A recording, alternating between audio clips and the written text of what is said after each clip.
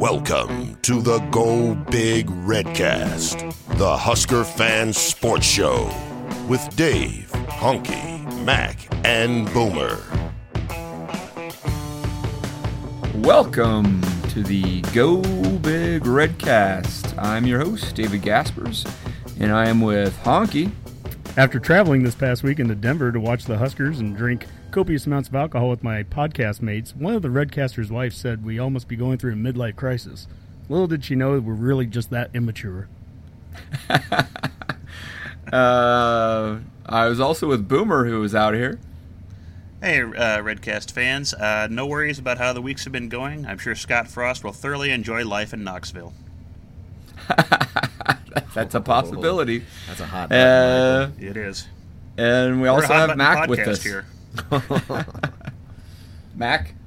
Hey, Redcasters, just want to remind everybody that it is a blackout Tony Hayek for this game this week. So these guys have been copying everything we've done for the last 20-odd years. So let's wear some black, throw them off a little bit.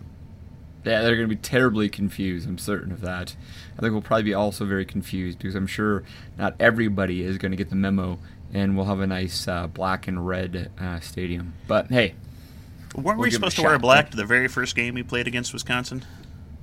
That was the one out in Madison. Yeah. Yes. Yeah. And in fact, I remember I did wear black. That ended well. Yeah. You could argue that we were like in a state of mourning by the end of the game. So, yeah, that's all right. Well, guys, had a successful Friday night of football there against the Fighting Illini. Huskers looked better. One of our bounce back games, but that's what you should expect versus one of the lowest rung tiered teams in the Big Ten. Guys, I was trying to put this win in perspective, and I threw this out to Honky while he was still out here on Sunday morning, I think. Well, where would you put this in the Mike Riley era as a complete game? In the sense that, generally speaking, we were in control for most of the game, wasn't really in doubt too much. Felt like the team played a relatively complete overall game. Any thoughts on that, Mac, Boomer? Think this ranks up pretty high up there? I'd say so. Granted, the level of competition here was probably the worst we're going to see in the Big Ten, and I might even put Rutgers up against Illinois. Does anyone know if do they even play each other this year? That would be entertaining, if anything. It would be entertaining. I don't know how to look that up. The offense looked good. It was probably one of the best called schemes I think we've seen out of Langsdorff so far this year. They were more efficient, yes. Yeah, they were efficient. It kind of had that balance, however you want to interpret that, I think, that we've been lacking for much of this season. Defense certainly clamped down outside of one really, really long Illinois drive, but even then it was a bend, don't break sort of thing. They only got the field goal out of it, kept them out of the end zone. At least as far as this season goes, probably as good as we've looked. Yeah, for this season, no doubt. That's not even a question, I guess, in my mind. Mac, your thoughts? Yeah, it was the right kind of game to have for the opponent that we were playing. It was kind of we were always in control. We looked like we knew what we were doing. We executed our offense and our defense, and it looked like it should have. We probably could have scored a few more points, and we did kneel on it at the end, so it's not like it wasn't out of the realm of possibilities. But we executed a game plan. That was the most exciting thing for me about this game. It looked like we came out with the idea that we were going to, fulfill Honky's requirements of a run-pass ratio, and we did that, and by God, I think he was pretty happy with this game. And to your point, it was the efficiency of the offensive game plan and the execution of that game plan that allowed the run-pass ratio for sure to stack at, which I think was 38 rushes to 24 passes. Is that right, Honk? Right. Yeah. Yep. Honk, that made you happy? Well, sure. The win made me happy, and us looking like we have kind of an offense that works hand in hand with each other. I thought really a lot of the passing came out of play action, came out of some run looks at times. When we run the ball well, we can throw the ball better. We still had some drops, and we had a drop in the running game. We had a fumble, the first lost one. So, that there are some negatives that jinxed came us. out of that, but in general, it looked like kind of a cohesive game plan. What didn't look like we were just throwing things at a wall and hoping something stuck. To Mac's point a little bit earlier, it almost feels like we have to play a team like Wisconsin this weekend finally, because we've beaten a couple of teams. We've done what we're supposed to. I get it that Rutgers and Illinois are not the top teams in the country, but I don't think Northern Illinois is either, and we've seen the results of those true. games. So we've done what we were supposed to do. I think we've started to make some good steps towards righting ourselves, correcting ourselves, and on top of that, I don't think anyone can argue that we haven't made some improvement. And I mean, this is a better team that got done playing on Friday night than what we were seeing in the first parts of September. So what we were talking about earlier in our first shows of the season, where we want to see improvement, we want to see progress, I feel good about that. Now it's time this week. It's Wisconsin week. It's time to see how far that progress has come against a team that's going to be top 10 in the country. Yeah, Hunk, actually, did you just launch a new Twitter poll to that effect of most improved part of the Husker? Yep, it just went live a few minutes ago. Through the first 5 games, which area of the team has shown the most improvement? Offense, defense, special teams, or coaching? And I mean, I think we already have a pretty good sense of which one's going to be in first place. But I guess before you just click defense, it is important to kind of think through, where the offense has come from week 1. Think about the special teams. We are starting to, we were getting field goals blocked earlier on, and Pearsonell was barely catching some of the punts, and now look at where we're at. We're catching them all. We're making some decent returns. We're making field goals. I mean, we're doing the things that we need to do there. And the coaching wise, I think, especially when I think of the defensive coaches, what they've been doing to get new players in there and rotate around and coach up freshmen like Ben Stilley out there and DeAndre Thomas. I don't think it's just as simple as just clicking defense, although I click defense, to be honest with you. All right, no, that sounds good. Well, we're going to get into a bit of a breakdown in Wisconsin this week, something we haven't done a whole lot with our other opponents, but we're going to take the time on this show to dive a little bit deeper into the Badgers. But first... Scoring explosion. The offensive breakdown. All right, guys. Offense was efficient this week, 28-6. Could have scored a little bit more, as Max said. But what were your biggest, most positive outtakes from the offense? Mac, why don't we start with you? You want to start breaking this down? Maybe start with the quarterback play. Yeah, I would. Well, actually, if you don't, I'm going to start with the offensive line, just because I have been always so start hard with the on big those uglies. guys. Good call, man. Good call. I have been hard on the offensive line as of late, and I thought this was one of their better games. And again, I'm going to say this one more time, and then I'm not going to say it anymore. I know we were playing Illinois. Okay, I know that wasn't the best team out there, but all that being said, I'm talking about how we played another team, not that the competition. So I'm under no illusion that Illinois was great. I'm just looking at how our guys played them, because I've seen us play not good against other teams that aren't great. So that's fair to say. So I can tell you that when I see them executing and when I see them getting bodies on bodies and making lanes for these guys, there's been improvement. And Tanner's had more time to throw for sure. He's taking a little too much of that time, but he is getting more time to do it. So yeah, they're starting to get a flow of things, and no one's making excuses. Everybody has injuries, but there's been a lot of shuffling on that right side too, with freshmen, redshirt freshmen, and then a senior who can't stay healthy either. So there's when it all comes back together, I think the offensive line with some additions, with some health, might come along. I'm feeling good about them. So there's my offensive line. Yeah, breakdown. well, we had Brendan Hymas start his second game of his career, and he'd probably play a little bit better against probably a very young Illinois defensive front. Also had the second start by Decker at center, and we've seen some pretty dramatic improvement from that position as well. Honky, you did your breakdowns on Twitter already, and I think you called out Decker on a couple of plays. What are your thoughts on the O-line?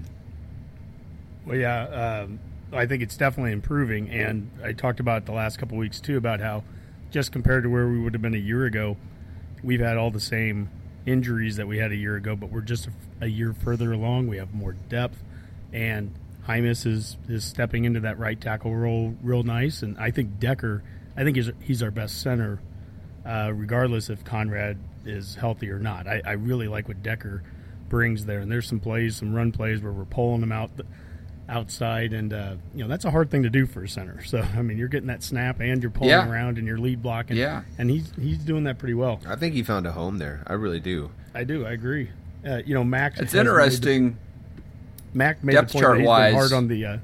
Max made the point he's been hard on the O line, but I've been hard on Langsdorff, and I'll say on this game here, I was really pleased with what I saw. We were doing some different things where we were running the ball on 2nd and long, 2nd and 6, 2nd and 10, doing so we're not as predictable. Running the ball in some down distances that maybe we weren't the first few weeks.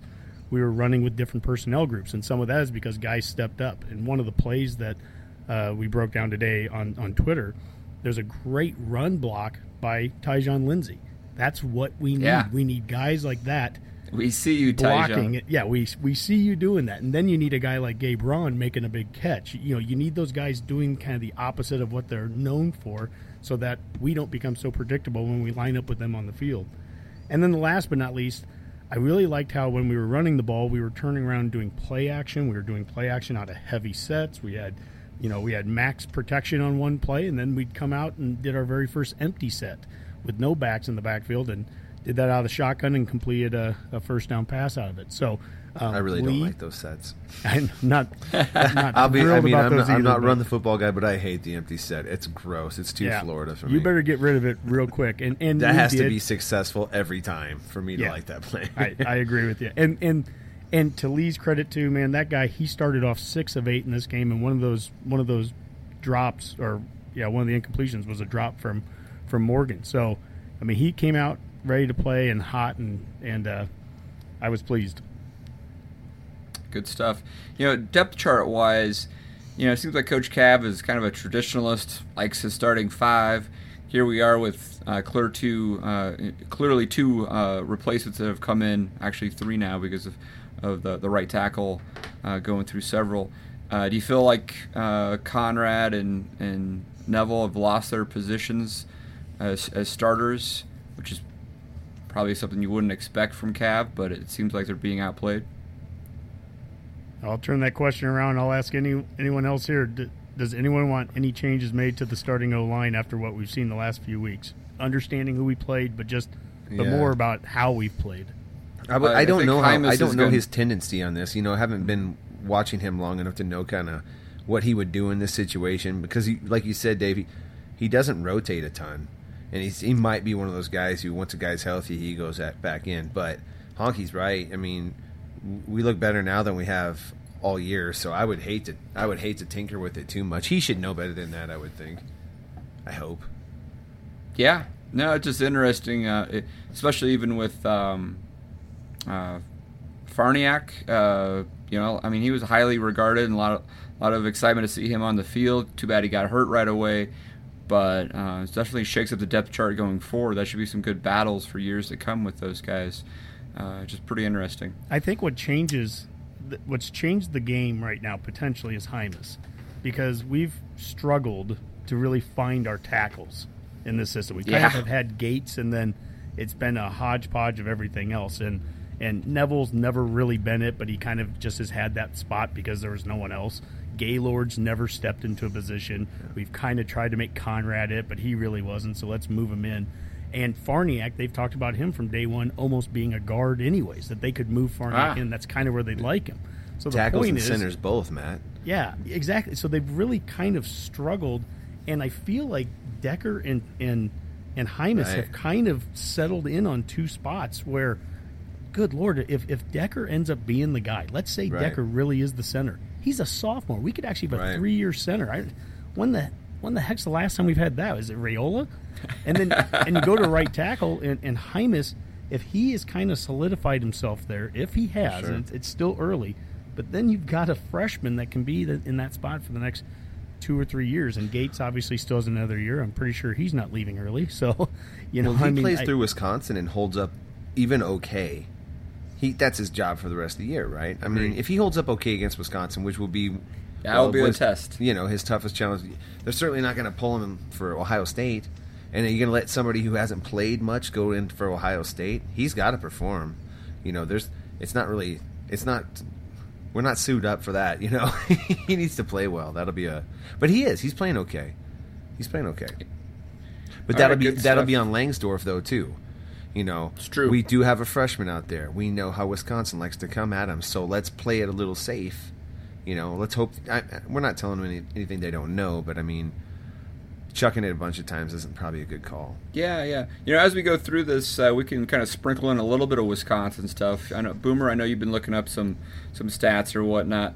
This offensive line's probably going to get a lot of different looks from that Wisconsin D, which has gotten to the quarterback a lot this year, right? Yes, they have. They average about 4 sacks a game, so they're currently ranked 4th in the NCAA for sacks per game.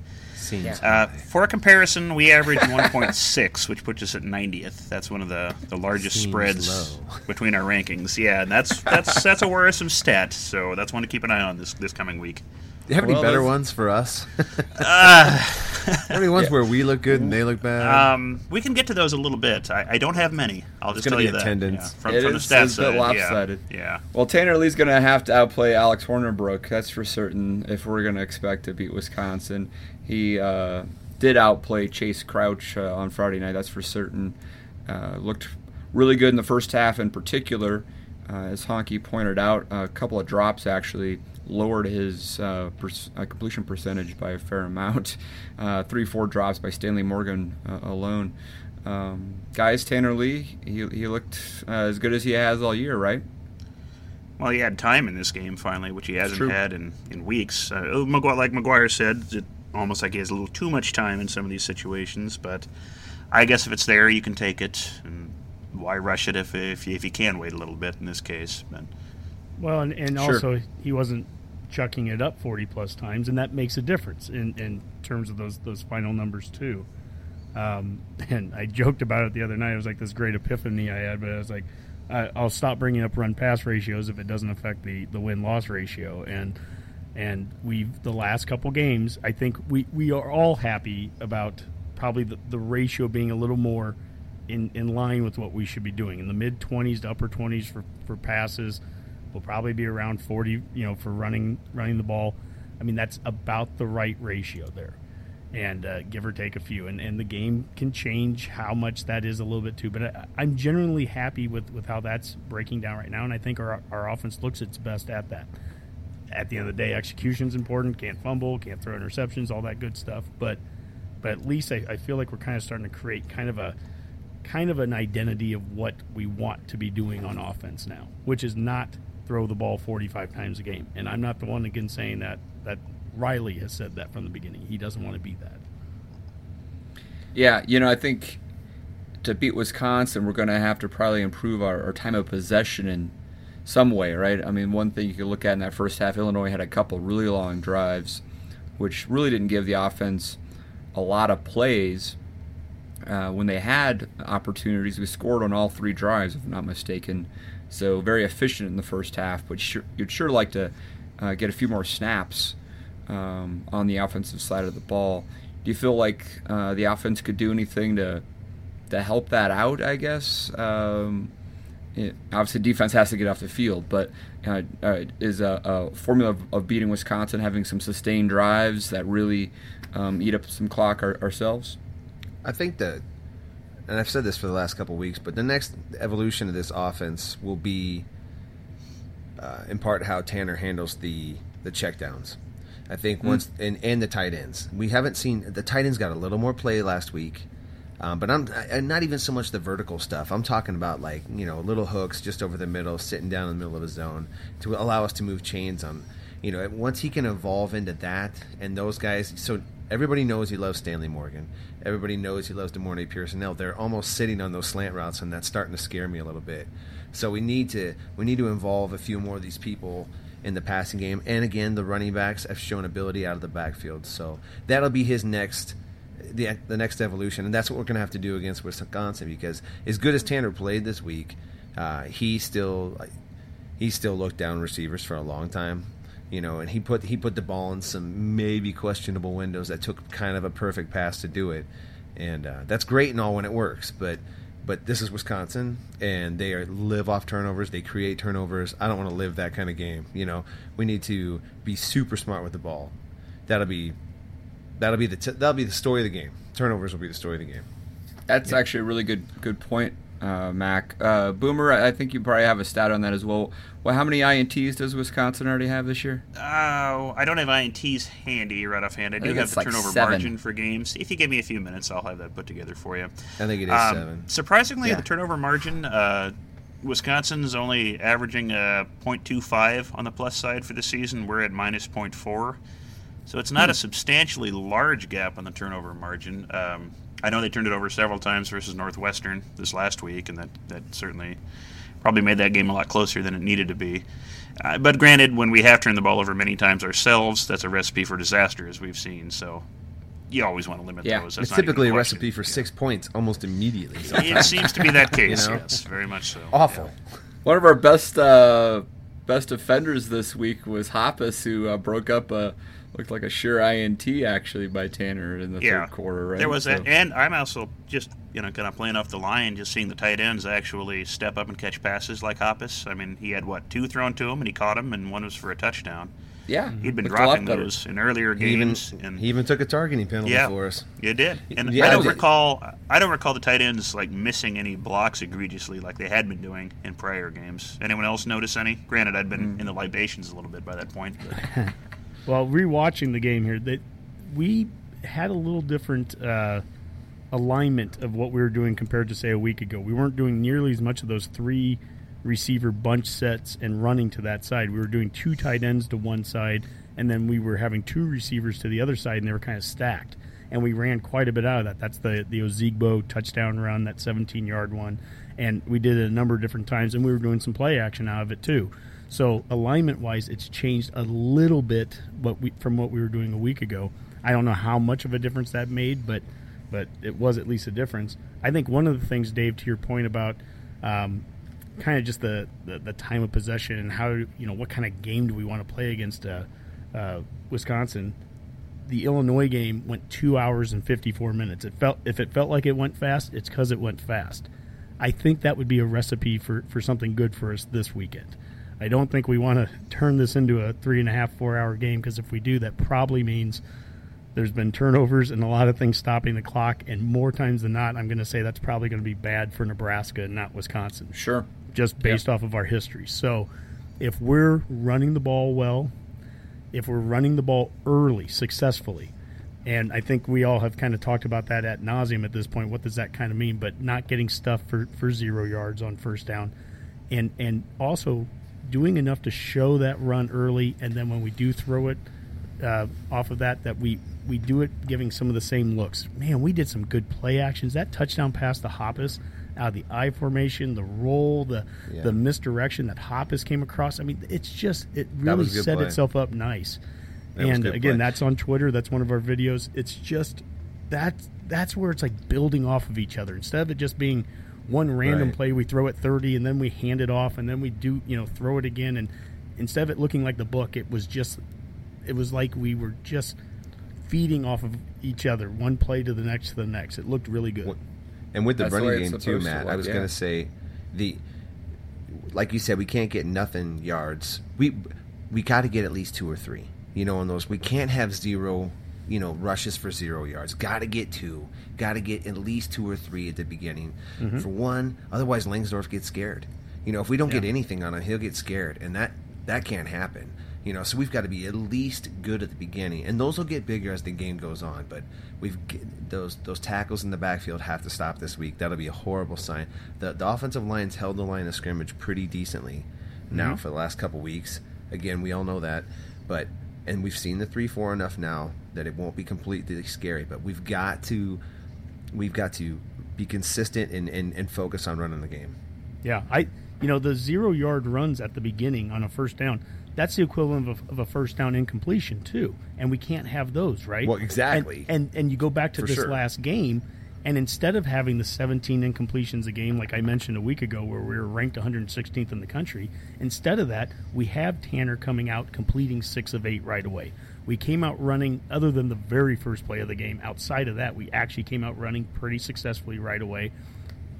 Granted, Illinois versus Wisconsin, but the point is that's got to be the game plan. We've got to be able to come out and control some clock, get some positive yardage, not throw a bunch of incompletions that put us in the 2nd and 10s too. I mean, it's got to work together, but that's the formula there offensively. Yeah, I don't want to see us taking any shots either early in the drive. Let's just grind out a drive. I feel like we take shots so early in these drives, and it just kills it. There's a time and a place, but the first drive, if we ever hit them, I'd say, yeah, keep doing it. Those are awesome. But we never hit them, so let's just chill out with that. Dump that one down to a back and get a first down, and we'll just keep moving the chains. No, I hate these YOLOs. Yep. It's a waste of time. Yeah, I think it's a good call, Mac. I agree. I mean, so speaking of the wide receivers here a little bit, I think it's the last thing we should touch on for the offensive breakdown. We already mentioned the drops by Stanley, but overall, where you thought it was a good performance, DB had a great touchdown. Lindsey did get in the act a little bit. J.D. Spillman was a little quieter than he has been, but with Morgan back, I guess there's not as many balls to go around. Any hot takes on these guys? That DeMornay continues to get better each week. I know that's weird to say because he's a senior, but I mean this is really his first full-time action where he's been healthy for a while. I'm starting to see a lot out of that guy. It's almost sad, that this is the kind of the final year of it, but he's good. I think feels like we should have another year with him. Yeah, right? He's good, and Spielman, you're right, quiet, but that guy's coming on too. But man, DeMornay Pearsonell, I'm happy that he's healthy and having a year. I mean, as the Big Ten season unfolds, man, maybe he gets a bigger role in it. I hope he does because he has been pretty sure-handed. I don't recall a lot of drops by DPE. Morgan's had a few this year. Yeah. I know he's been targeted a bunch more. But it feels like, and maybe I'm wrong, but it felt like DPE's been pretty reliable this year. Yeah, and I don't know, this doesn't necessarily specifically talk about wide receivers, but it talks about the passing game at least. I think we've been at our most successful out of the I formation with that personnel group in the passing game. You pretty much have your top 2 receivers, then you have your tight end, and then I show a play today on one of the videos where the fullback goes into the flats, and the wide receiver, it's Morgan, does a slant right off of it. The fullback, by going out into the flats, takes the outside linebacker, and right on time we throw a slant right behind the outside linebacker. It's like he clears the slant lanes up for Morgan. There was a play that we did that I haven't seen us do until this last game where, again, out of the I formation, it's where they had Lindsey go into motion, and then he stops, turns back around, and that's where we threw the little screen pass out to Lindsey. Dave and I were talking about that at the game, and I thought that was a check down, and Dave said, "Are you sure that wasn't intentional?" And at the time, I was like, "No, it's a check down." I was super happy, and then I'm rewatching the game, like, "Damn it, that was how you drew it up." Oh well. and you know what? That play, if you watch it again, if Lee just looks at the linebackers just for a little bit, looks actually downfield instead of straight at Lindsey, if he just makes that linebacker freeze for a second or two, that could have been a big play. So I mean, and there's also opportunities, I think, to do a YOLO bomb out of that. Now that we've shown it, I think you can do a fake, and then there's a receiver out there, or tight end, I think, on that side that could have gone out. So point is, you're seeing things like that develop too, and I mean, it's looking better.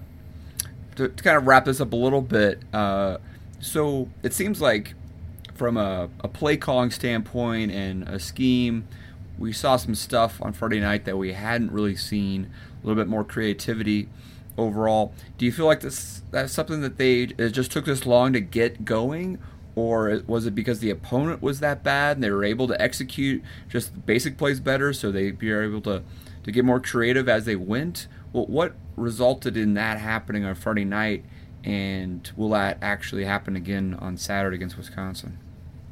Well, I think it's probably a combination of what Mac and I have been kind of arguing over, with the run-pass ratio stuff for a while here. If you look at the Oregon game, probably why we didn't do that in that game was it just got blown up for a number of reasons. That game just got weird early.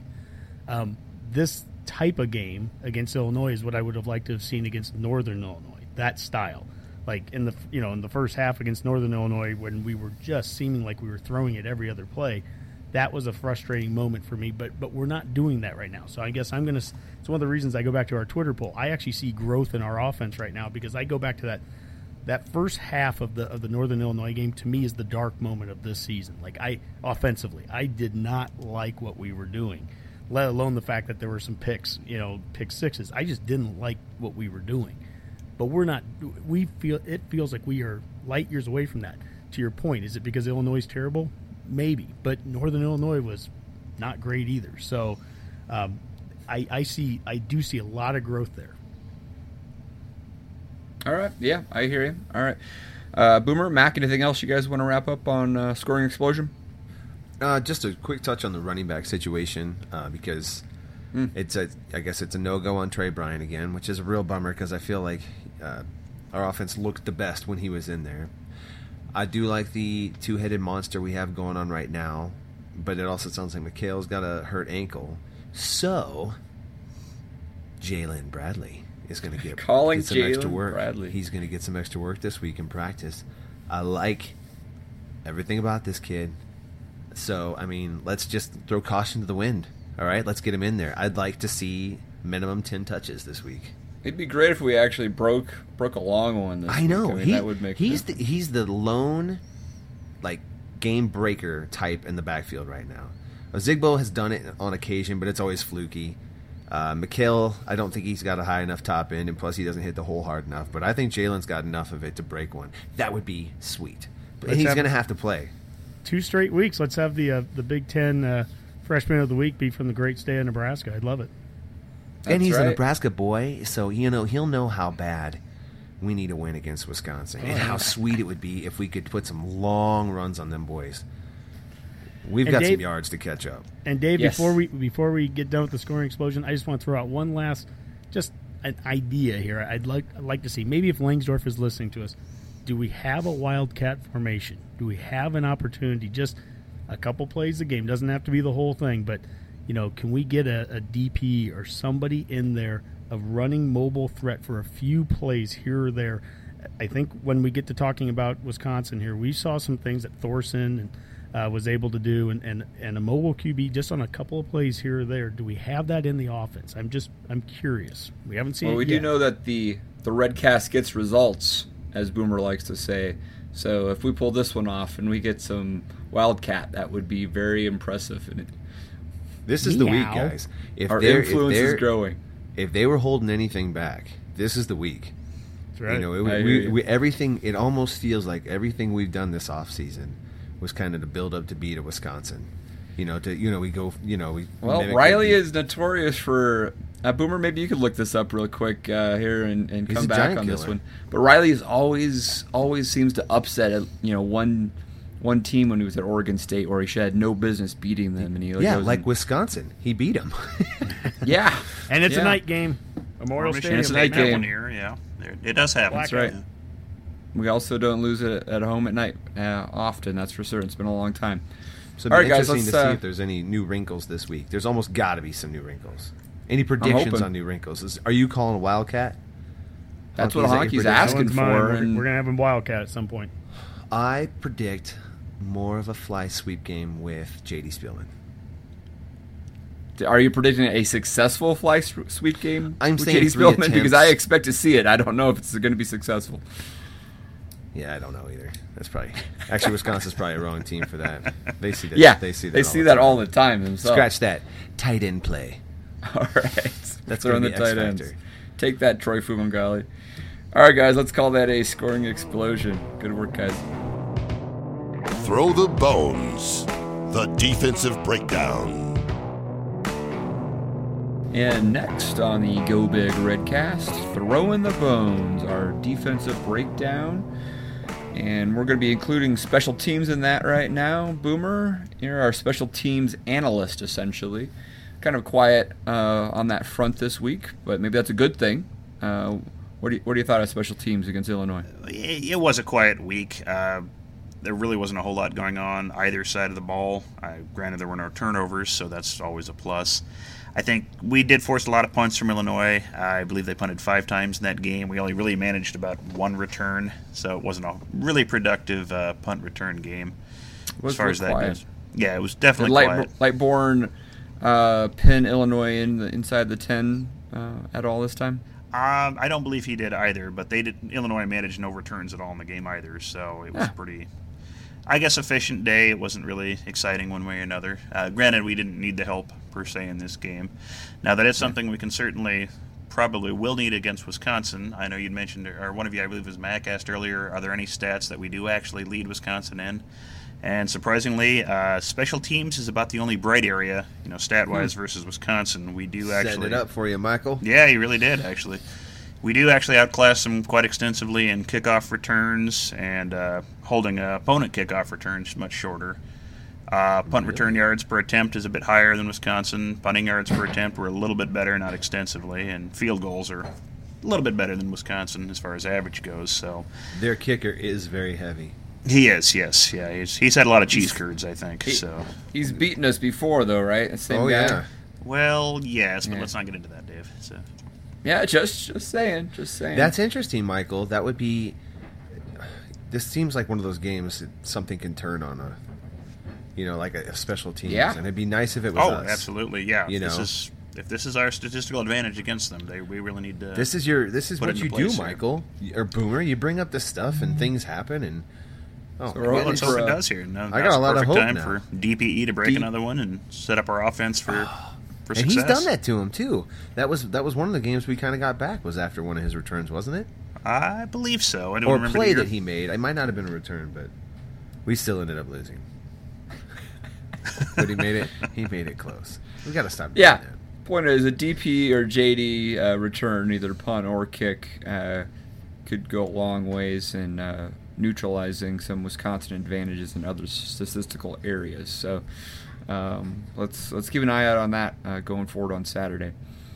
All right, defensively, guys, with the throw in the bones breakdown, we kept the Fighting Illini to 199 yards total of offense. So it's another stellar performance by Bobby D's defense. It felt like Illinois, they had 2 long drives in the first half, but they really didn't amount to much. They got 2 field goals. Defense got at least 1 turnover with that pick at the end of the first half, even though it was kind of not really that important. But overall, solid statistical performance. Got after the quarterback again. Run D looked stout. Had some stars showing there again. Honky, what was your initial takes on the D? Well, yeah, to your point there, they have certainly started to, I think, move up the statistical rankings. I mean, after the Oregon game, we were 122nd in total defense, and right now we're 34th. So that's a heck of a move up here in the last 3 weeks. And holding any team. What's that? How does that compare versus Wisconsin's defensive ranking, Boomer? They're number 4. So number 4? Yeah, that's not good. Yeah. So that's pretty good too, though. Yeah. That's good. But where did they start? Well, so we got them there. Big deal. We won't be any worse. Anyway, we won't be any worse than the second best defense on the field on Saturday. But, That's right. But we also had the we mentioned him earlier. I think the Big Ten Frosh of the Week from Ashland, Nebraska, Ben Stille, and he is essentially almost a starter right now. I mean, he was playing a lot. He got pressure off the QB with his hand on the turf. He was getting pressure standing up. He was just making plays, and that's a kid that's going to get out there a lot more. And so that was great to see. Thought Cedric Matt, King can I ask had you a question best. about that? What's that? About Cedric King. Can I ask you a question about that? He's playing the position that Cedric King is, right? I believe so. Yeah, it looks like that. So I mean, position. like he's in for him when he's playing. Correct. Yeah, I didn't they're not see on the any field situations together. when they were both on at the same time. Right. Okay. Because to exactly your point, I've been watching them all year, and Cedric King has never really flashed in front of my eyes at all. Ben Stille's been playing for like 2 weeks now, and everybody's noticed him. Mm-hmm. So I mean, that's interesting. He's flat out made plays there. There's no doubt about that. But even King, Alex this week, Davis is probably not seeing as much playing time. Correct? Well, he's getting out there too, and I saw there was a good He's bull playing rush. They had a good bull rush out of Freedom. It seems like they kind of had these different defensive line groups that they put out there. So I kind of like that. I do. I mean, they'll be like Khalil and DeAndre will be out there, and sometimes they're in the 4 and sometimes they're in the 3-man front. And then when they do, they might have Freedom and Alex outside of those guys. But then, on any other given play, you've got Stoltenberg in the middle with Davis, and it's a lot of rotation. They're getting a lot of guys out there. Perella is different player formation. I've never seen him do that before. I've never seen a defensive line do that somewhere. It's almost like wide receiver packages, the way they bring them in, or their dime. And it's cool that we apparently have enough athletes. If we're going to talk about talent, that we can go that kind of deep and that kind of different rotation to make it more. And they're getting better. Yeah, Coach Perella, man, he's earned his money, and for sure. I think, again, as we get to talking about Wisconsin here, in that segment, it's going to be hard to run on these guys. We're legit on the front. Our front seven's playing really well right now, and I'm not. Well, we'll find out, but I think you're right. Yeah, we need to play a team like Wisconsin to prove it for good. Right. But when you're holding teams like this under 200 total yards, we've been holding teams under 100 rushing yards. We're really stout up front. And again, it's the same guys that were playing a year and 2 years ago against this same Wisconsin team and doing pretty well against the run in the last 2 years. So that's what gives me a lot of hope about it not just being who we were playing. It's true. It's these guys, and I think they're getting coached up well, and I think the scheme is starting to catch up with them. We're we games can't in the let them season. get ahead of us too much. We can't let them get ahead of steam, and that's going to be a big part of it. If they can run and run and run, we're in for a world of hurt. On Saturday. But I think, Matt, you're right. The defensive line looks the part. I mean, they're playing nasty. I feel like they're controlling the line of scrimmage for the most part. And the Davis boys are getting more and more destructive. I've been really impressed with those guys. So Carlos and Cahill are really making a difference. We'll see how the rubber hits the road this Saturday. But I feel like I saw Northwestern hold up Wisconsin didn't just kill Northwestern right away. They had some success. There's a stat we can look up. Actually, I think I saw that. Boomer confirmed that. I think Northwestern held Wisconsin's rush game down to like 109 yards or something. It was not a big total at all. It was really a low pretty this meager week. total. I'll have the numbers here for you in 1 second. And there's a lot of rushing Wisconsin attempts. rushed for 109 yards against Northwestern. Of course, the downside is Northwestern only managed 25 rushing yards against Wisconsin. So if you hold the team to 25 rushing yards, you can rush for about whatever you want, I think. Wow. Yeah, that's impressive. Justin Jackson's a good running back, and so 25 yards is not a good stat. No, but that's not good. Yep. My point is Wisconsin didn't have a great run game versus Northwestern, so that's got some promise for us. And then as we move back from the D line, you get into the linebackers. Obviously, Gifford's. We've been talking very highly of him the last few weeks, and he's just been a really consistent player for us. This week's game, I thought Young, Young and Weber and Muhammad Berry came in. Man, he laid a big hit. One of the videos today on Twitter, he laid a big hit on the quarterback, and I didn't notice the quarterback trying to run a lot after that. I don't know if there's any correlation. But so Mo Berry's one of those guys who's getting a lot better as he's becoming more comfortable because he's athletic and he's fast, but he's been playing. He's playing a little slow as he's kind of diagnosing, and he's getting. You can tell he's starting to fly a little bit. He's going to get better as the game goes on. That's where Weber is playing so well. I think he diagnoses so fast that he gets on play quick. So there was a tackle that Weber got in the backfield right on the. It was a handoff, and he just shot around the D end and just took him down. It was awesome. Play. The corners, we had a couple corner blitzes in this game, I hadn't seen as much of that the first few weeks. So I think that's getting more comfortable. And so now we're moving back into the secondary, and I think we're seeing better play there out of the corners. Chris Jones is practicing, but it doesn't sound like he's going to be playing this week. Really? Now, did I see this right? Did Kalu actually drop on the depth He's chart? listed behind Reed, so I don't know what to tell you on that. Yeah. Well, I don't know that how. could just make him the nickel, or it's hard to say. Like, he's probably not ready, but man, he seems ready on the sideline. I tell you what, one thing that I'm consistently seeing a problem with, and I don't want to keep hammering on it, but Lamar Jackson still is a terrible tackler. Yes. He consistently gets beat, and that's okay, not ever. But I mean, with guys on Wisconsin, it won't just be an extra 5-6 yards after that. They will score after that if you miss tackles with these guys. Yep. And it's they'll become target enough him. now. I feel like that's sort of his deal. Yep. And again, I don't feel like he's good enough in coverage to warrant that kind of liability as a tackler. So if the faster we can get Chris Jones back or Kalu back, and maybe I like DiCaprio Bootle. I mean, I think he plays pretty physical, and he's fast, and he's getting better. So I have no problem with that kind of alignment too. But Is there Lamar's any had chance enough that time to play Kalu better. goes back to cornerback because Reed's got that position locked down? And Well, it safety? gives you the flexibility to. It certainly makes sense. You know, like if you're always talking about getting the best guys on the field, then it makes Yeah. sense. If you've got a guy playing better, let him be, and you don't want to waste Kalu, and your other cornerbacks aren't doing anything to say, hey, no, we've got these spots on lock. No way. I mean, it makes good sense to me to kind of experiment with that idea. Yeah, I mean, Kieran Williams and Aaron Williams and Reed at safety don't seem to be a bad trio to have. So if that Right. allows you to move a Kalu back to where he was, and he was a more physical corner to begin with, that there could be potential for that, especially in this game for sure.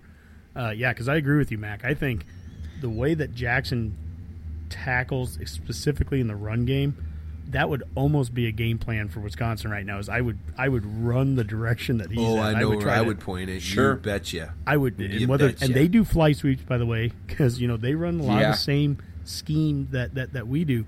They will find ways to get outside of the tackles, and they'll target him. So that's a great point about Kalu and maybe having Now, some do you guys flexibility. see what I see when he plays? Do you see him missing tackles? Do you know what I'm talking Yes. about? Yeah. Okay. Or- Now, when you absolutely. see that and the way he's missing them, does that come off to you as a guy who doesn't like contact or doesn't know how to tackle properly?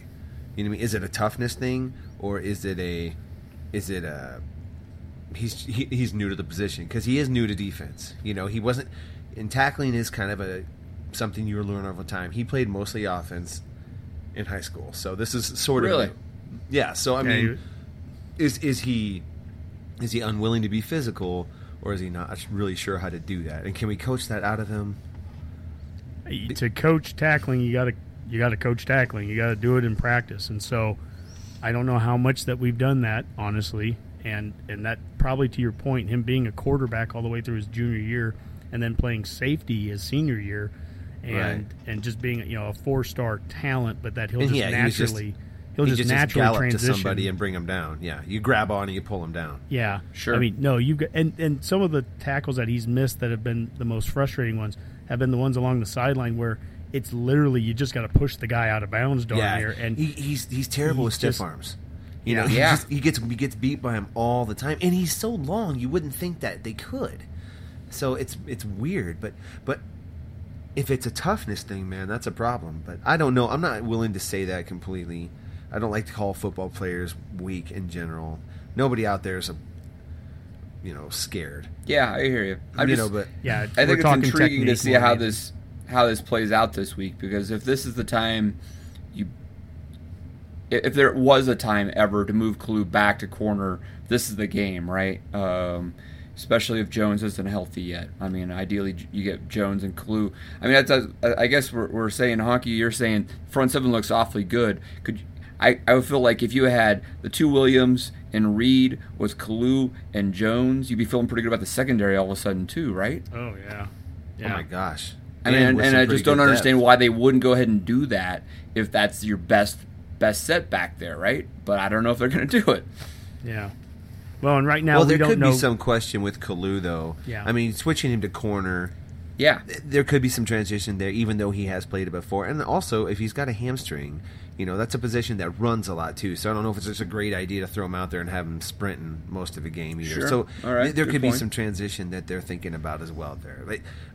But in my mind, in my PlayStation mind, I would just go doot, doot, doot, doot, doot, and have this lineup perfect, So when Jones comes back, do you feel like Lamar stays starting and it's Eric Lee that drops back?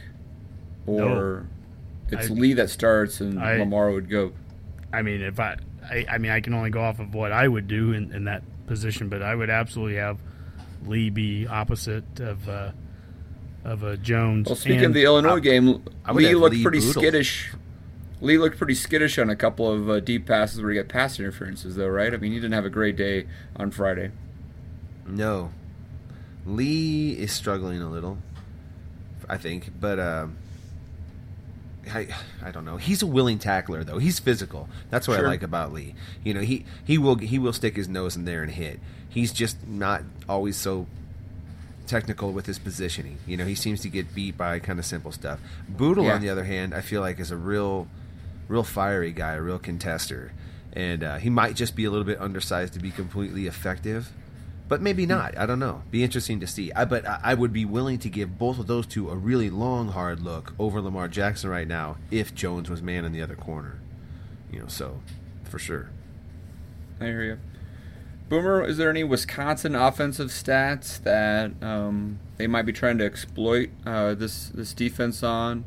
You know, anything from a, I don't know, run pass ratio or something like that, you know? Well, I don't know about the ratio. I think they play the kind of game that Honky likes to see, a little more run heavy with passing in between. One of the stats that did kind of stand out to me just looking at them was they're actually way more efficient as a passing team. They completed about 66% of their passes, which is kind of what we were all hoping Lee'd be able to do, be over that 60%, and they average just a little under 10 yards per pass attempt, and we're just about at 6.7. So they do pass well, they pass efficiently. And I think it's definitely something we need to certainly be aware of going forward in this game. It's not just going to be running the ball; it's they're going to be able to, or they're certainly going to try to have those pass plays that blow something open, whether it's a screen or a, Sure. slant outside, something like that. I think we're really going to have to be aware of that and watch for that. Or especially if Fumagalli is ready to play, we're really going to have to watch that tight end. Yeah, very, very true.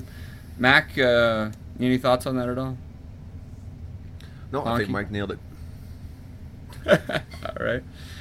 Anything else, guys, on defense before we move on to Wisconsin breakdown? Play with discipline. You know, that's the only thing you can do against a team like this. And we have been doing that better. Just keep progressing. Play with discipline. Hey, if they perform anything like they have the last couple of weeks, Nothing big. Statistically, You know, if they Yeah, make nothing them earn big. it, that's our they're best chance. going to make them earn it. I mean, look at our past failures versus Wisconsin. Huge chunk plays. Yeah. So that's been that has been Yep. the recipe to destroy us. Yeah, not just not beat us, destroy us. Destroy us. And Riley's lost both games to Paul Chris, but have generally been able to avoid that, where that was Pelini's downfall. Yeah, they're against both. Wisconsin. They were both a score. You know, we could have a completely different history with Wisconsin right now. Yeah, Just very little going right. You know, we could have a completely different history right now, or feeling about this game. All right, guys, let's call that a throw in the bones, and we'll be back with the breakdown on Wisconsin. You're listening to the Go Big Redcast. And now, Scarlet Colored Glasses. All right, guys, we're moving on in the Go Big Redcast, and let's throw it over to Boomer for some trivia. Trivia time. All right. I believe all the Redcasters should be well aware that Wisconsin is the alma mater of Nebraska's greatest coach, Ewald Jumbo Steam. That actually raised the question to me, what school actually has provided the most head coaches for the University of Nebraska? So that's the question to everyone listening today. What is the alma mater of that provided the most coaches for University of Nebraska out of our 32 head coaches that we've had? Football coaches, obviously. So just head coaches. Correct. Head coach. Yes, head coaches. Well, Is it safe to just remove Nebraska as an option? Everything can be an option. Well, Nebraska could be an I'll option. say Nebraska That could be a trick first. question. Well, let's think through as a team here, Honk, instead of Sorry. just. You might be right, but I mean, Michigan might be an option. I know we've gotten some Michigan guys come in here, right? So Riley's Alabama, and Yeah. Callahan was like Eastern Illinois. Pelini was Ohio State. Solich was Nebraska. Osborne was Hastings. Devaney was Alma College. And you get back into, like, when you get to Jennings, he would have been, I don't know if he was Oklahoma. We had there was a Stanford guy. Pete Elliott somewhere was there. a Michigan guy, right?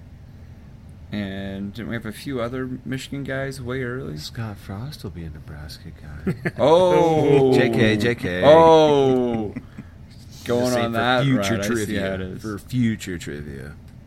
Someday, My Scott guess Frost may be is a head coach at Nebraska. Wayne State. Boom. So the Wayne problem, State College. knowing that these are Boomer asking the questions, it's like the three coaches that Some- are from like the 1910s, and It'll be some Jesuit school, It had a cabin. Grinnell. yeah. All right, State- let's- It was actually Peru from the State- ship they came over in.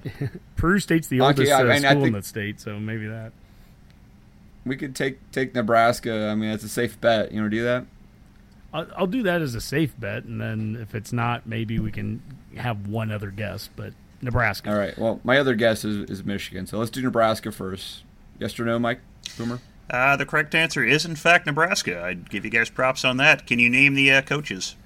I'll give No. you. There are 4 total coaches that we've had from University of Nebraska.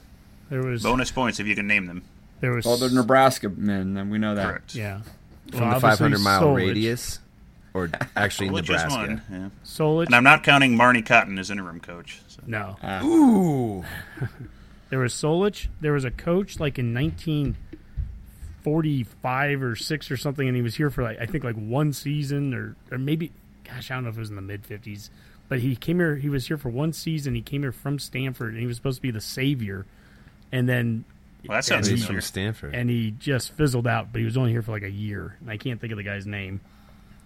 But he was He's not from Stanford. Nebraska, so it's irrelevant. no, he was to what from no, we're he was trying- from Nebraska. He was coaching at The Stanford. alma mater and is then Nebraska, yes. I Oh, see. but I thought we were asking he was coaching All right, at Stanford. coaching but he in was from Stanford. He was Nebraska. from okay. Well, Boomer. anyway, trivia time. Just go ahead and wrap Just this say up. it, We're just say a it. disaster All right now. Yeah, the other 3 are Glenn Presnell, Adolph J. Lewandowski, and Bernie Masterson, all coaches in the 40s, all Bernie. terribly unsuccessful for the most part.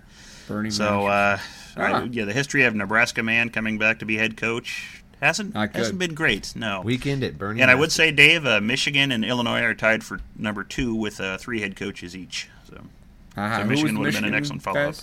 guys? Michigan coaches were Pete Elliott, only here for a year, Henry Schulte, and Charles Thomas, way back in 1895. Henry Schulte, though, Yes, of Schulte Fieldhouse fame. correct. Look at that. Nice. Interesting. Boom. Nice Good job. stuff. Good job, Michael.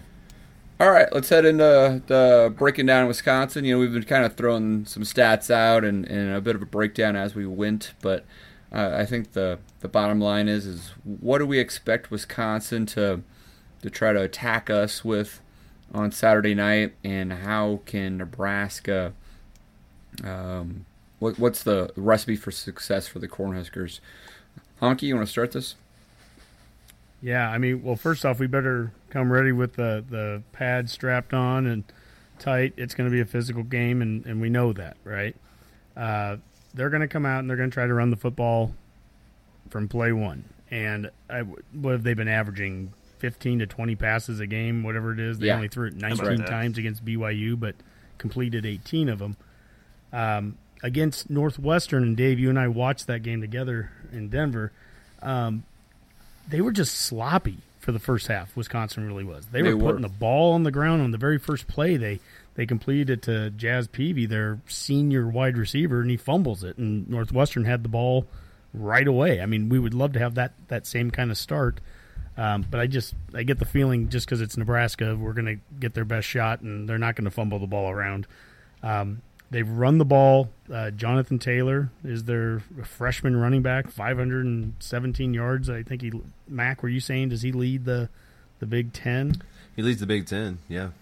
Really? then they Over have- Barkley? Over Barkley, and averaging 7.8 yards a carry. That's pretty Dang. legitimate. 7 touchdowns. And even, I mean, his long is only like 60-some, so it wasn't like he's been breaking off monsters, so it's pretty consistent. He's good. Yeah, And that Chris we can't allow Weird. 60 either Wisconsin's of got those, a good so. running back. And they've got a Bizarre. couple. They got Chris James, that's the transfer from Pitt. And then, of Yeah. course, you can't go too far without also talking about the tight end, and that's Fumagalli, who was out against Northwestern, but he's back. Supposedly, he's going to be back this week. Now, he has a hamstring issue, so that could be, kind of a sketchy thing for him, too. So, and that's Hornibrook's favorite target is Fumagalli, even with one game less played. I'd sense that he's kind of Hornibrook's safety net, right? The guy he's going to look to when no one else is covered. So that's going to be an important matchup, and his health being in question at all is not good for Wisconsin. Mm-hmm. Now, Hornibrook, he's a left-handed QB, so the backside pressure is going to come from the right on him, which is going to be different. It's just going to look a little different when you're watching the game. Hornibrook is not someone that's just going to come off the screen wowing you. I mean, he doesn't have this great, huge arm, and gosh, he's weird in the pocket sometimes, kind of sidesteps things and doesn't really step into passes. He's got choppy feet. He's always moving in there. Yeah. And I'll tell you right now, he's got a knee brace on his knee, and he looked like he was a hobbling dude against Northwestern, to be honest with you. I think he's a guy that if we can get them in some second and third and longs, and if they have to throw the ball the way our D-line's been playing, I think we can get some pressure on him. I really do.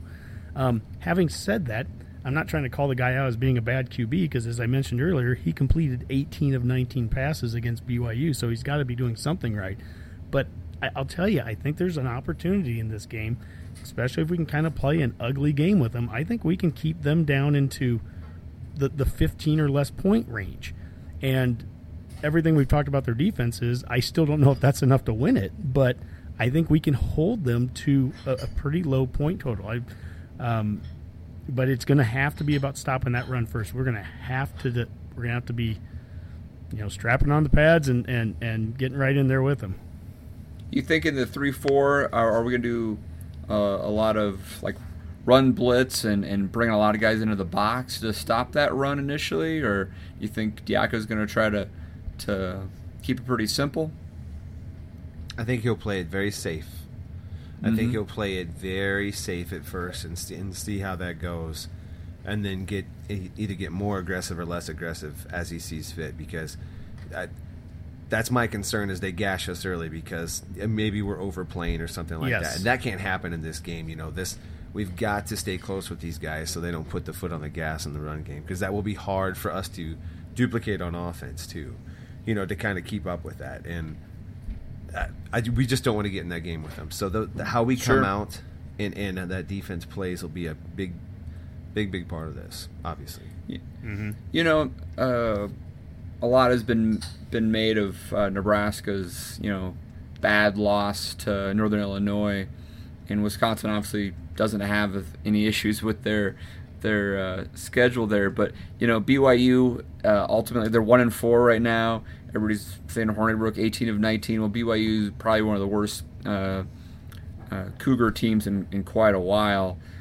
They beat Utah State. Northwestern's really their best test, and it was a lot closer game. Any thoughts on Wisconsin's stats being a little bit blown up because of the quality of the teams they've played so far? Well, I think go ahead. I was just going to say, just looking at the win percentage, their opponents actually have a better win percentage than ours do currently, which is kind of surprising. So I guess if you're going to accuse Wisconsin of having blown up stats, I guess that would raise the question is, why don't we? I think it's fair to ask. In the last couple of weeks we have. I think it's fair to ask the question, though, Mike, especially when BYU, at least on paper, certainly looks like their best opponent, just on paper. And to Dave's point, this isn't your grandfather's BYU right now. The thing is with Wisconsin, though, you feel like you can trust that they are probably that team, just because of recent history more than you could with us. They kind of get a pass because, well, you've shown typically that you've got a good defense, and your offense it typically kind of looks like this. So you can maybe trust it, but that doesn't mean they've been tested either.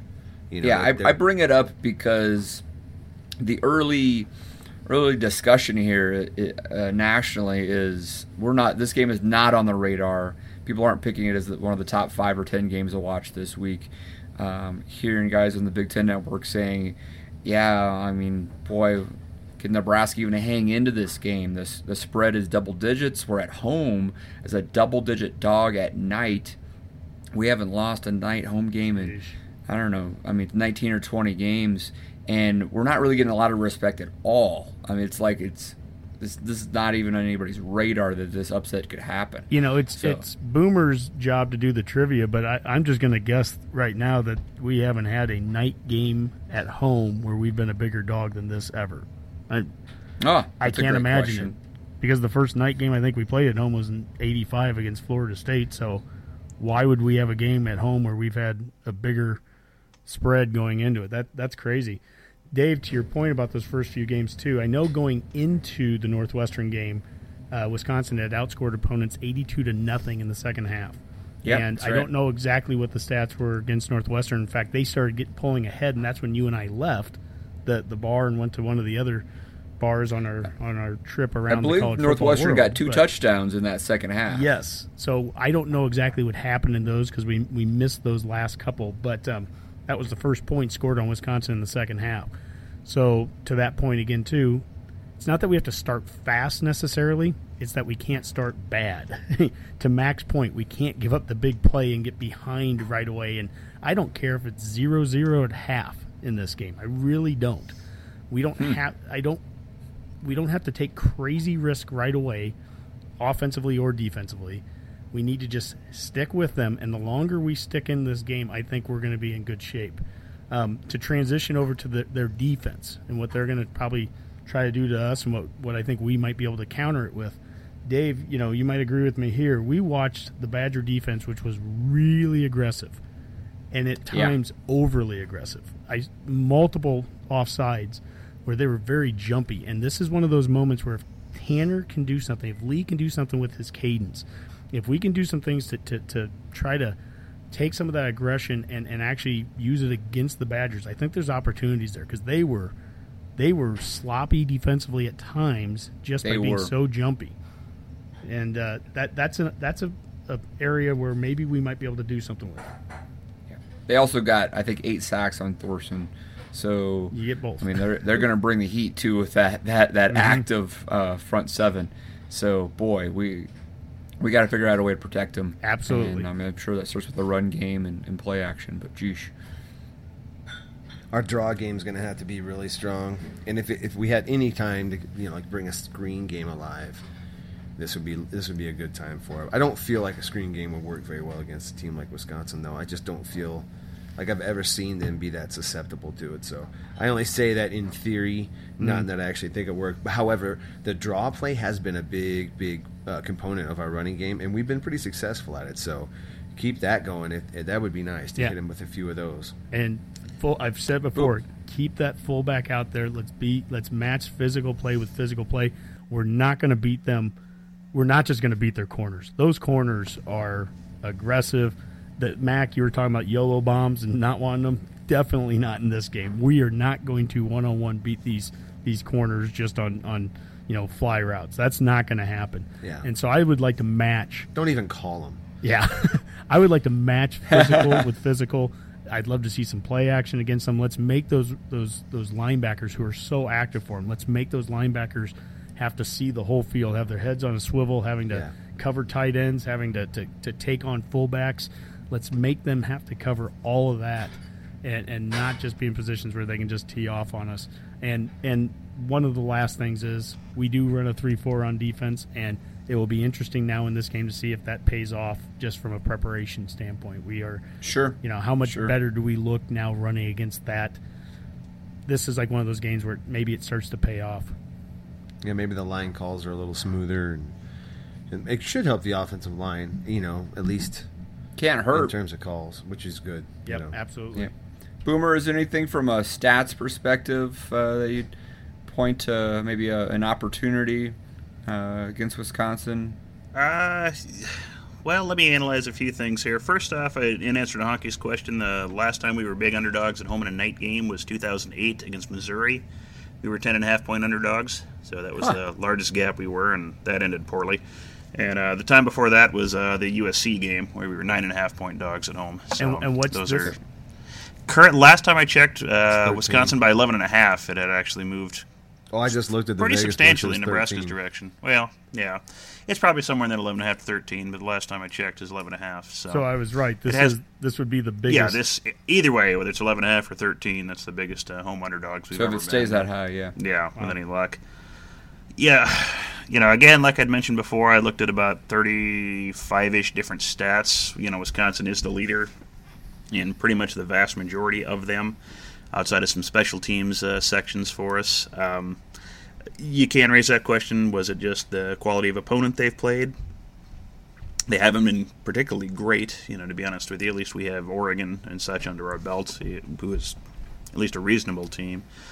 Where we can take advantage of things, again, just from the sheer numbers aspect, it's hard to see any particular spot where there's a big weakness. We have no statistical advantage. That's what you're telling me, Boomer. Math doesn't lie here, Dave. There really isn't anything that just jumps out and screams, "Hey, we're way better than you at anything." We really have not been statistically in Wisconsin anything other than special teams so far this season. Well, we can hope that. I think we've kind of nailed what we do need to do in this game. We can't start poorly. Frankly, Honky says we don't need to start fast, just don't start poorly. I'd like to see us start fast for a change. Let's make Wisconsin try to chase us, for once. I think that would be a good start to a game. Put the pressure on them to actually have to pass more than the 16, 17, 18 times they like to in a game.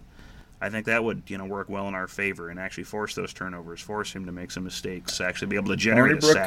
can throw INTs if he can. He threw several against Northwestern. And closer every week to scoring a touchdown. Yeah. They're getting very, very close. They're going to get one. Yeah, I would not be opposed to us going, starting fast and getting that touchdown. Understandable, I would love, Mike, or Boomer, you were breaking down some of the special teams things. There would be no better start to this game than a kickoff return for a touchdown from Spielman, which seems to be an area where we have an advantage on them. I would love nothing more than that. We clearly do. Or just even getting it on their side of the field and starting strong. Yeah. Just giving our offense some options and scoring early and scoring often. That's one of the big things with Wisconsin that I've looked at numbers wise.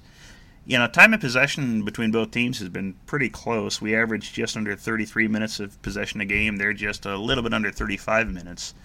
Where they're really good at is just they score when they have the ball and they're able to prevent other teams from scoring. The margin of victory, is for us is about 5.6 points per game. They're averaging 27 and a quarter.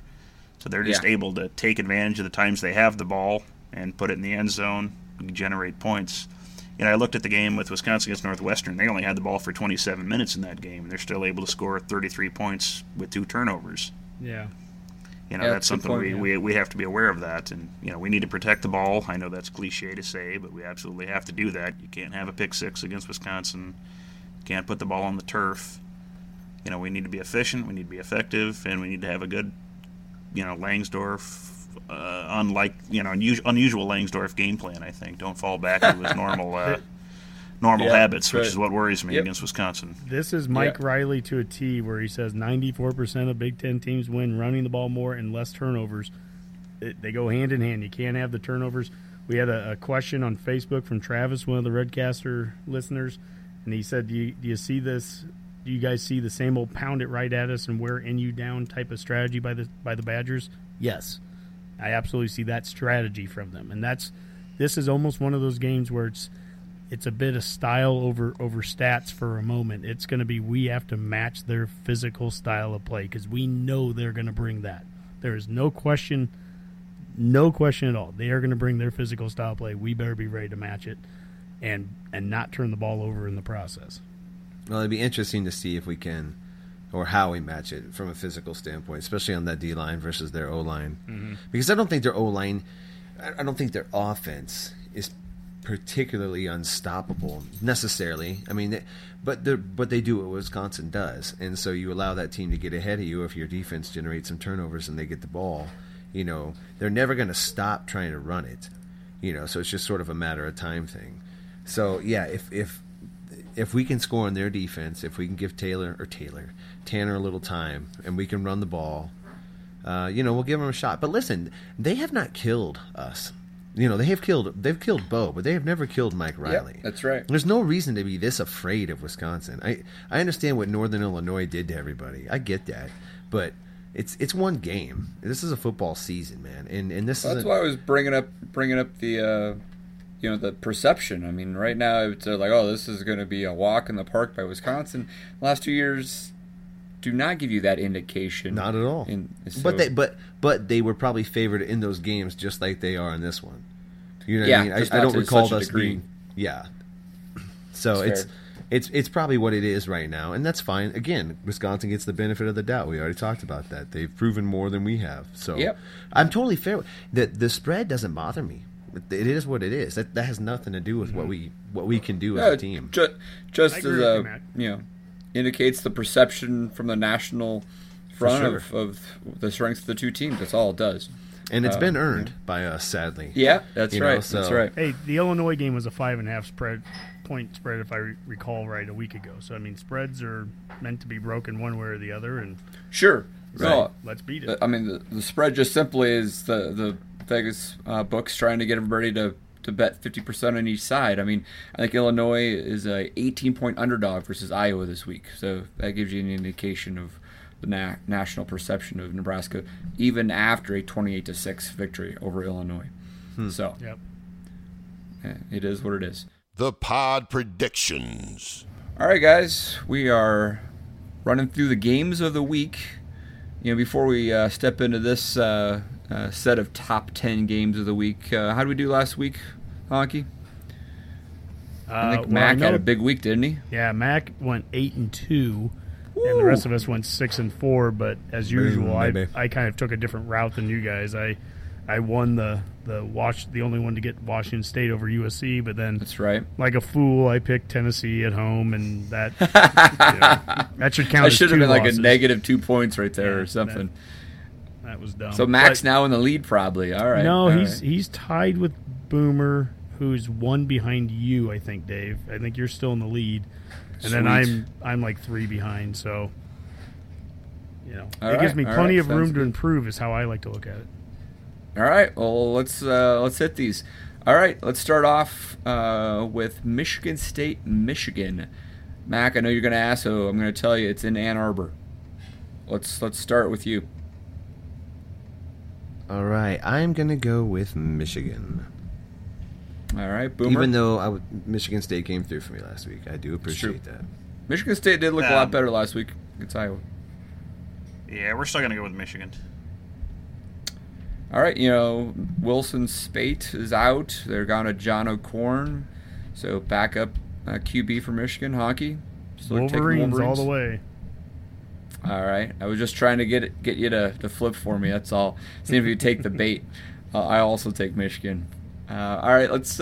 Here's a game that you thought would be a big one on the radar. Odd matchup now. We have Miami of Florida versus Florida State. I think the Hurricanes are favored by like 3 points. This is in Tallahassee. Florida State was able to beat Wake last week, but it was not pretty. Honky, what do you got? I'm going Miami with my lock of the week. Interesting. Early lock of the week. Wow, and a little of a risky one, I would think. Boomer? We're going to go with Miami, but certainly not any lock. All right. Mac? I am also going Miami. All right, I'll go with Miami too. That's a tough one. I don't know. It seems like Florida State's got to start turning this thing around at some point. All right, how about Maryland at Ohio State? Ohio State pounced Rutgers. Big spread on this one. I think it's over 30 points. Mac, what do you got? Buckeyes. Boomer? Ohio State, they're a lock for victory. Oh, my goodness. Hey, you took that as a lock. I didn't. Well, take a chance. Honky? I'm going to take, obviously, Ohio State, but this feels like one of those games, kind of like when Ohio State played Northwestern a year ago, and it went well into the second half. I really like Durkin, Maryland's coach, and I know they're down to their third QB, but I just think like they're going to play him hard, and Ohio State will probably be shivering in their boots preparing for us the next week. So sure. But I'll give the Buckeyes the win at home. Yeah, and maybe they're looking past the Terps. That's right. Hey, let's do a Thursday night game here. Louisville at NC State. Boomer? Oh, these are two ranked teams. It's a dumpster fire. Yeah, let's just go with Louisville, just for the heck of it. All right, I'm sure there's some shoe money floating around, so let's just go with that. I'm going Louisville as well. Honky. Well, I'm going to mix it up a little bit then. I'm going NC State. All right, I'll take the Ville. I'm not going to follow Honky's lead on that at all. All right, let's head back to the Midwest. Classic Big 12 matchup here. Team that loves to give Texas fits is K-State. Wildcats are in Austin this weekend. Honky, K-State, Texas. Who do you got? Got K-State. Interesting. They seem to have great success there against the Longhorns. Mac? Yeah, I'm going off of the ghost of K-State's past on that one, too. So K-State is my lock of the week. All right. Herman's all right. going to taste a little Bill Snyder wrath before Nice. the old man retires. It's going to be awesome. They kill him in Austin. I hope They they do. It's one of my They do. most favorite traditions in the Big 12. Boomer?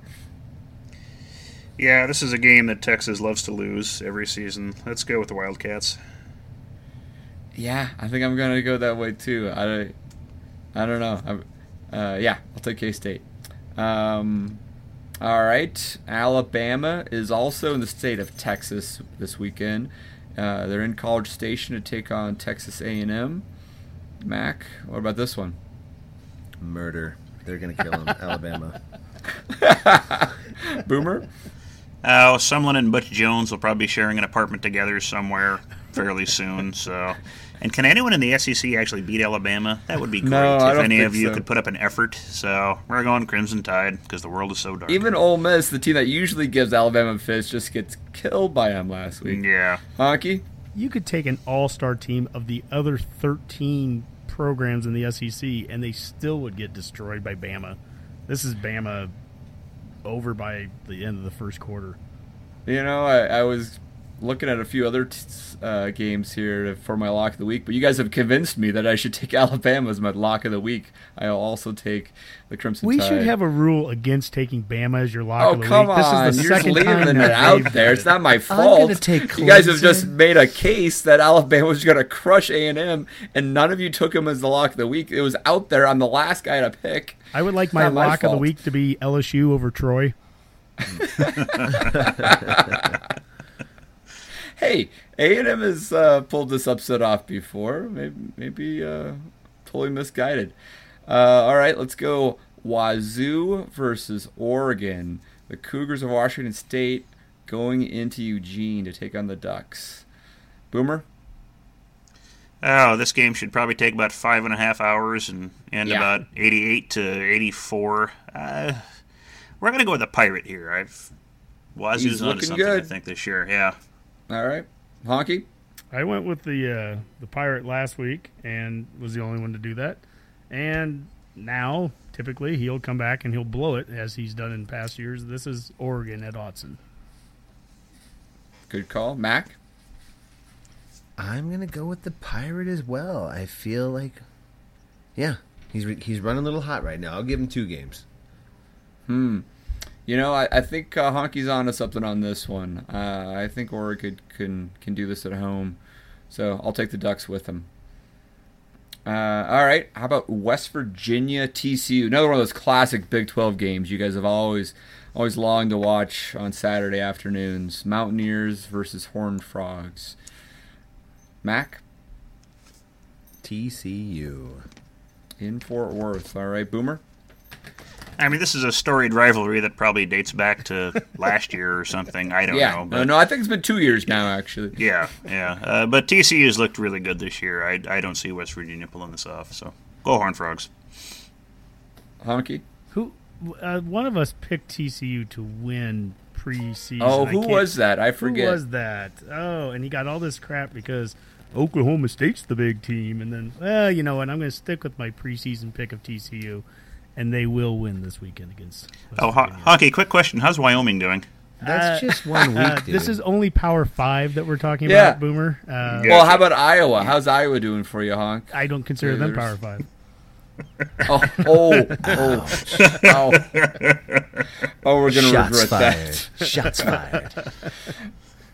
Well, I'll take Phil Honky Steele's call here and go with TCU. I think they are better of the two teams. All right. Another matchup of highly regarded programs, Duke versus Virginia. How did this make the top 10? Good It's crazy. Lord. Oh, wait a second. Each one only has one loss. Both of them are looking better. Interesting ACC matchup. Honky? Oh, I didn't know we were even going to pick this. I have no. Hey, it was tough to find 10 good games. Yeah, we should have stopped at 9. Okay. I guess I'll go Duke. I'm not sure. Really? Are you serious? Do some prep work, man. They destroyed Northwestern. Come on, man. I'm just I know kidding. that have much. no idea. All right, Max. You're having fun with this. Go ahead.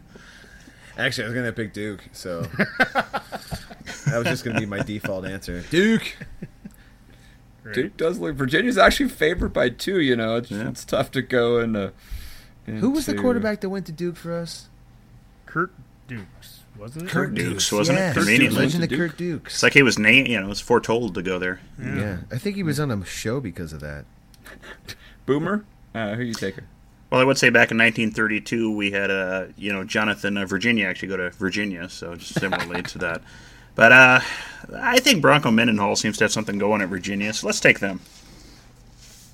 Yeah, that's interesting. You know, I mean, this type of situation, sometimes it's best to side with the home team. I'm taking the Cavaliers as well. We'll see if he can really pull it off.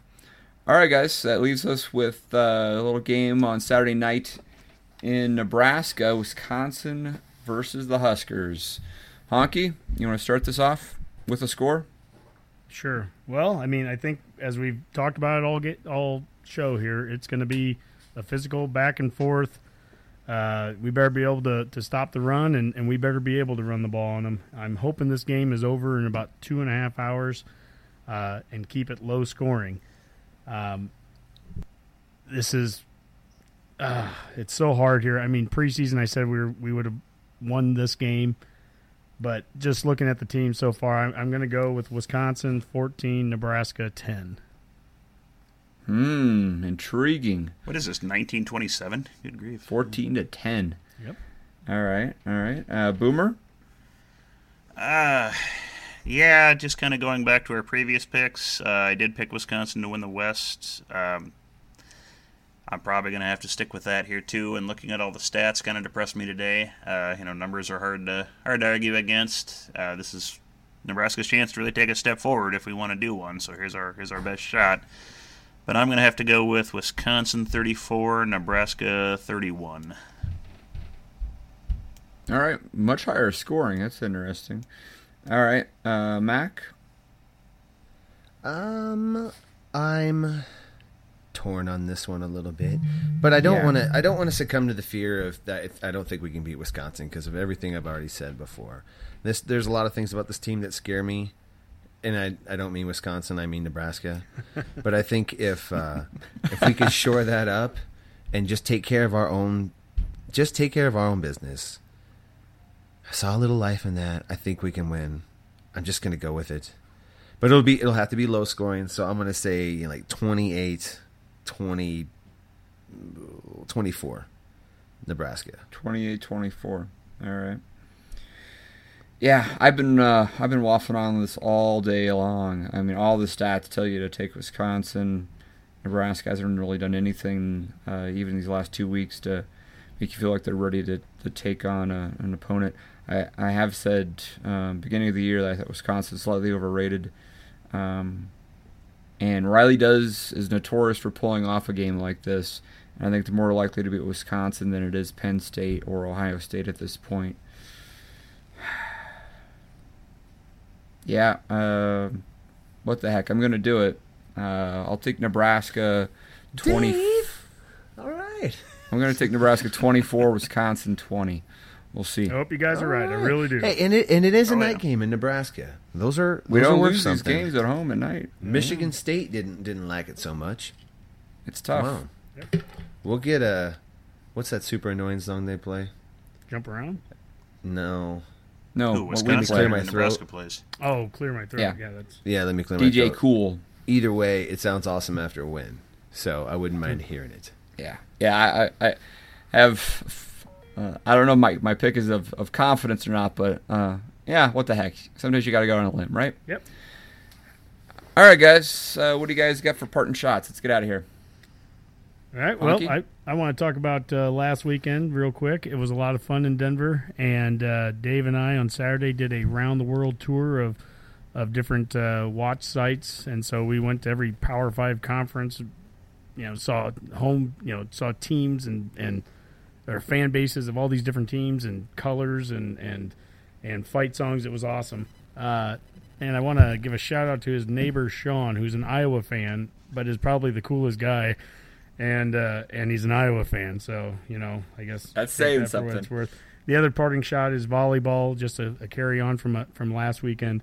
They had 2 more top 5 wins this weekend over Minnesota and Wisconsin. That's just awesome. Saw in the top 25 that they are still ranked behind Penn State, who they just swept a week ago. So that's highway robbery there. But great job, Coach Cook and girls.